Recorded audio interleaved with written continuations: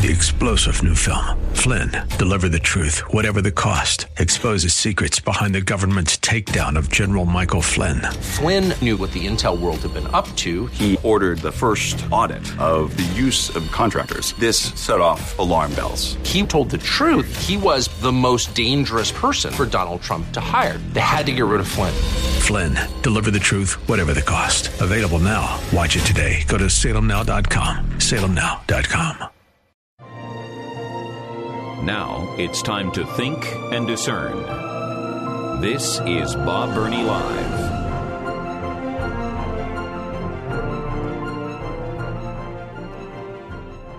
I love the discussions that we can have on this program. When we agree, when we disagree, as long as we can do it kindly, gently. I love the differences of opinion. Before the break, we went to Patricia in Virginia, and we had very little time. But, Patricia, what you were saying was so powerful, I wanted to give you the opportunity to finish what you were expressing. So I am honored that you've called, and I want you to pick up right where we left off before the break. Okay. My heart hurts when I hear some of the things that Black people say when they call in, because I was there where they are. Like I was telling you, I was there. And so I've lived through so much.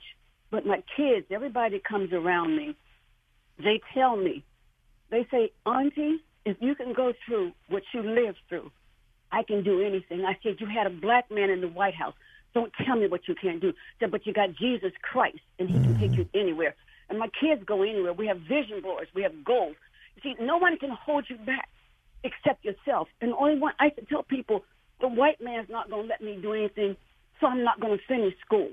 I lived like a horrible person. But when I found Jesus, and he said he could take me to heights I never thought I could get to.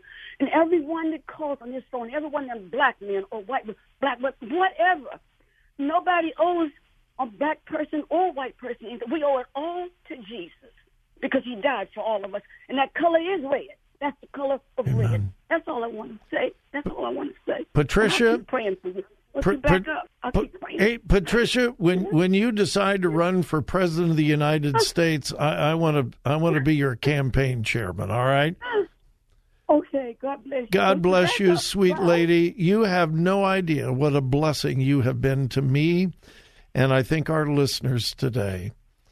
You are displaying the love of Jesus, and that is the ultimate answer to our racial issues. Yes, it is. Yes, it is. God bless you. Thank you for calling. Isn't that sweet?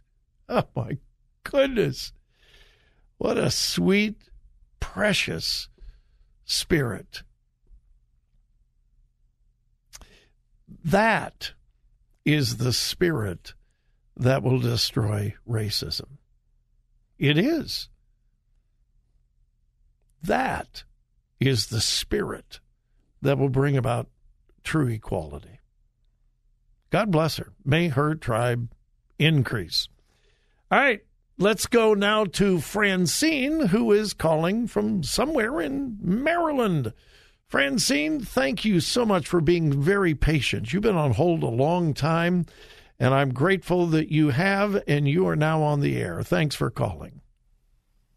Yes, Bob. I thank you very much for taking my call. I do agree with you and Patricia that the love of Jesus is the answer to all of the world's problems. On the other hand, I have to agree with Warren from the last hour. I don't think that he was spewing hatred. I think he was speaking the truth. Now, I don't know where this critical race theory have come from just in the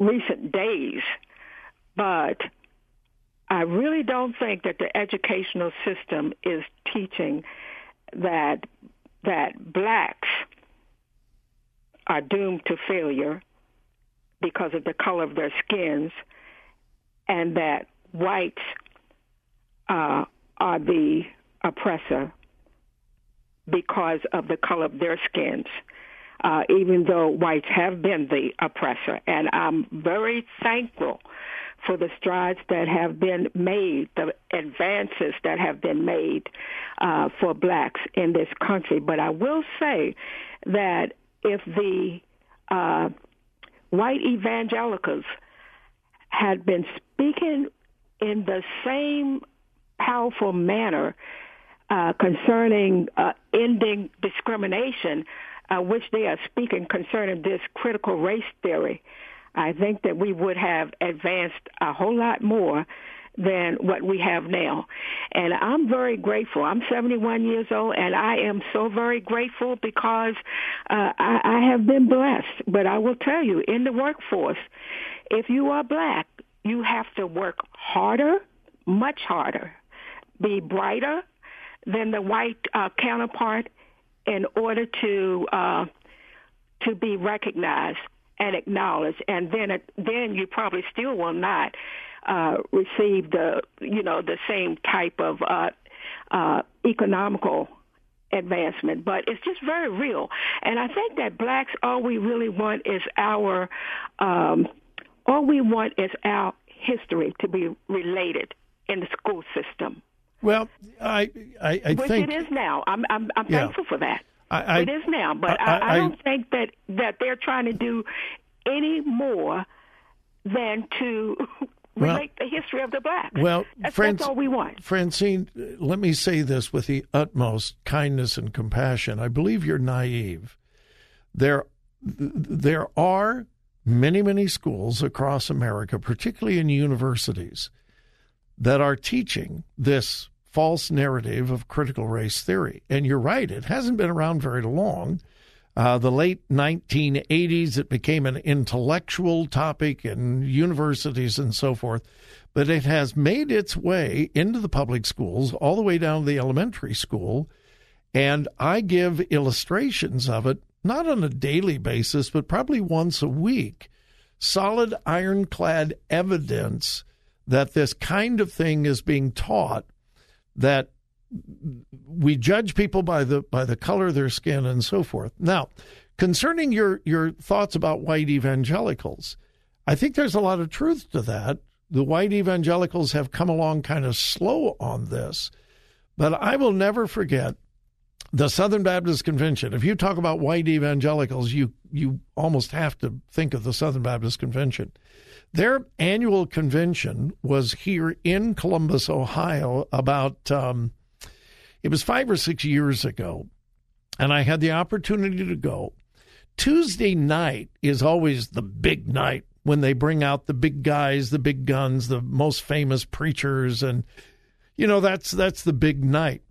When the convention was here in Columbus, Tuesday night, there were no speakers, there were no preachers.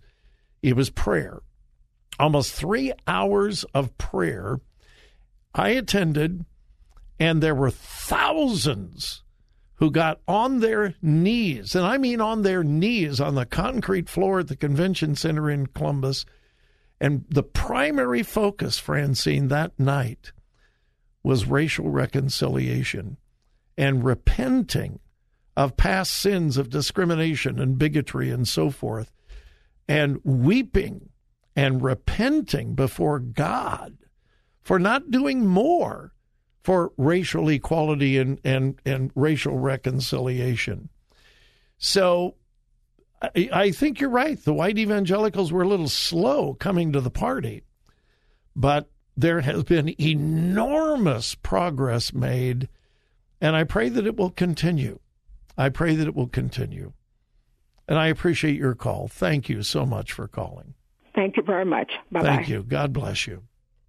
And by the way, I didn't think Warren, who called in the last hour, was hating, but he was angry. There is no doubt he was angry at white people. I don't think he was hating, but he was sure angry. And that is not going to help. It isn't. It just is not going to help. All right. My number is 877-BOB-LIVE. We'll return.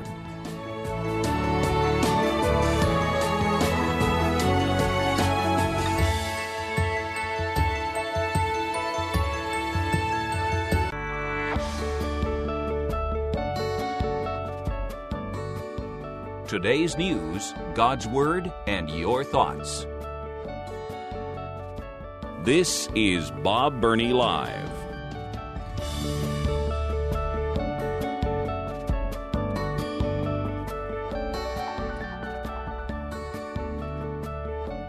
As you can tell from the last hour, race is such a divisive topic, even in the Christian community. And let's face it, white folks don't look at race the same as black folks.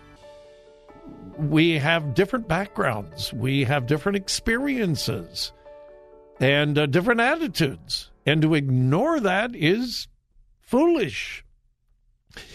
But what unites us is what that precious sister, that saint of God who called from, I don't know whether she was in D.C. or Maryland. She's experienced a lot of racism, a lot of prejudice, a lot of bigotry, but she didn't allow it to hold her back or cause her to resent, hate, or even be angry at other people.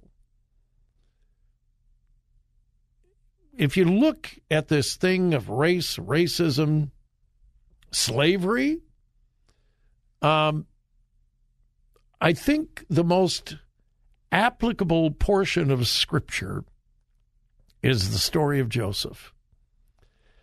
I really believe that is the key to addressing slavery, how white people, black people should deal with the aspect of slavery. The story of Joseph. Now, most of you are familiar with the story. Joseph's brothers were wicked, evil, selfish. All of his brothers but one wanted him dead. They wanted to kill him because he was Dad's favorite child. He was the special kid, the coat of many colors and all of that. And the other brothers were jealous and they hated him and they even wanted him dead. They didn't kill him. One of the brothers said, no, we can't do that. But let's get some money out of him. So they sold him into slavery. Wicked, evil, selfish, narcissistic brothers sold him into slavery because they hated him. And they didn't care if he died in slavery as long as they weren't responsible for it. And you know the story. It's a long, involved story.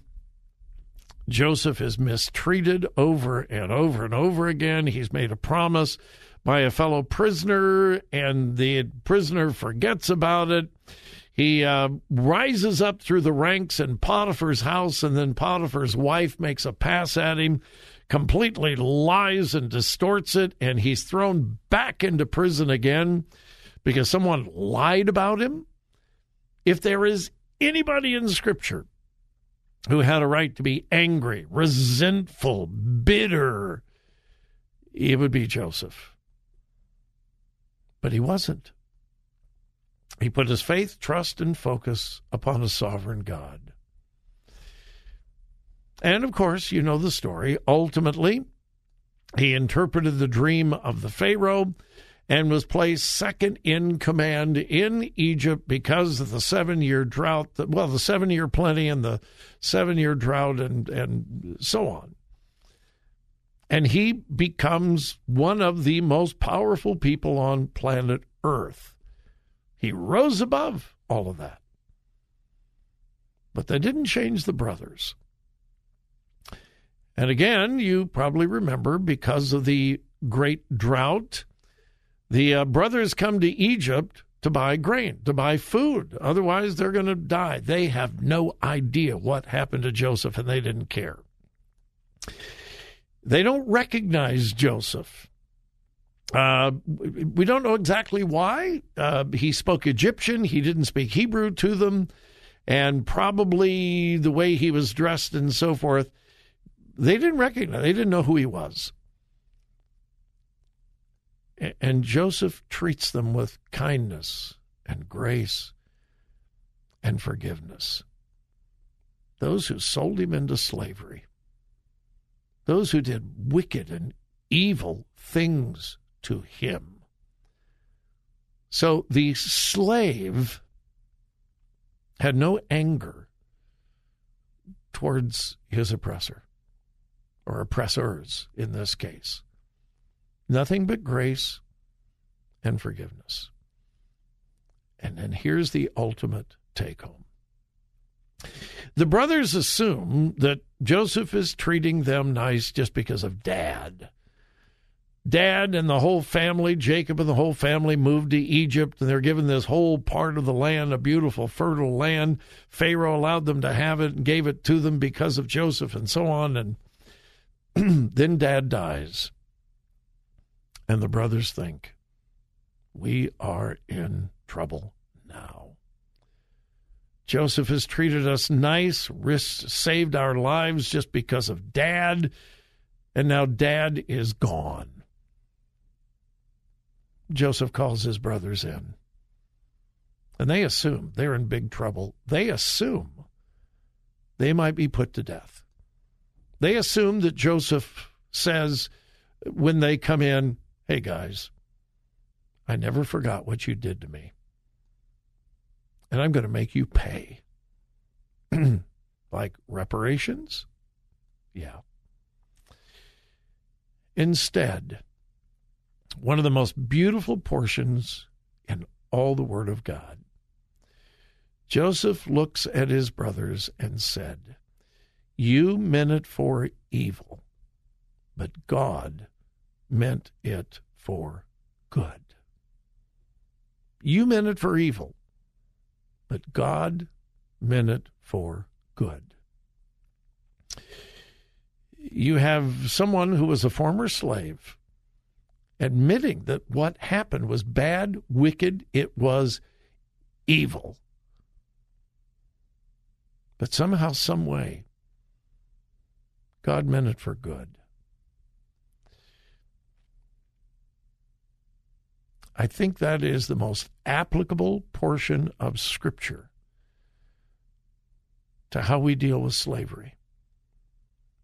And how a black individual who comes from a history of oppression and bigotry and prejudice, Joseph saw God's hand in it. Did it make those years living as a slave and in prison any easier? No. Did it justify the brothers? No. But Joseph responded with a Christ-like attitude. Forgiveness. Grace. Slavery was a horrible thing, and we shouldn't sugarcoat it. But it is in the past. And those who have been impacted by it, as Joseph was, God meant it for good. Like Patricia, the sweet lady who called a little while ago. Yeah, she had the Joseph attitude.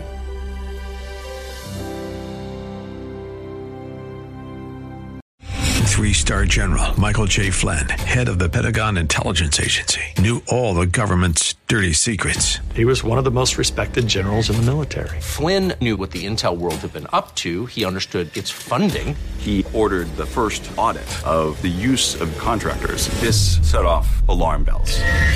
The explosive new documentary, Flynn, Deliver the Truth, Whatever the Cost, uncovers the facts behind the scandal. Flynn told the truth. He was the most dangerous person for Donald Trump to hire. I find out the worst enemy that I'm going to face in my life is right here in America. They took my assessment and they wanted me to change it. And I was like, I'm not changing it. They had to get rid of Flynn. with in-depth interviews, archival footage, and never-before-seen personal records of the man behind the headlines. I just felt like I was drowning. Flynn, deliver the truth, whatever the cost. Available now. Watch it today. Go to salemnow.com. salemnow.com.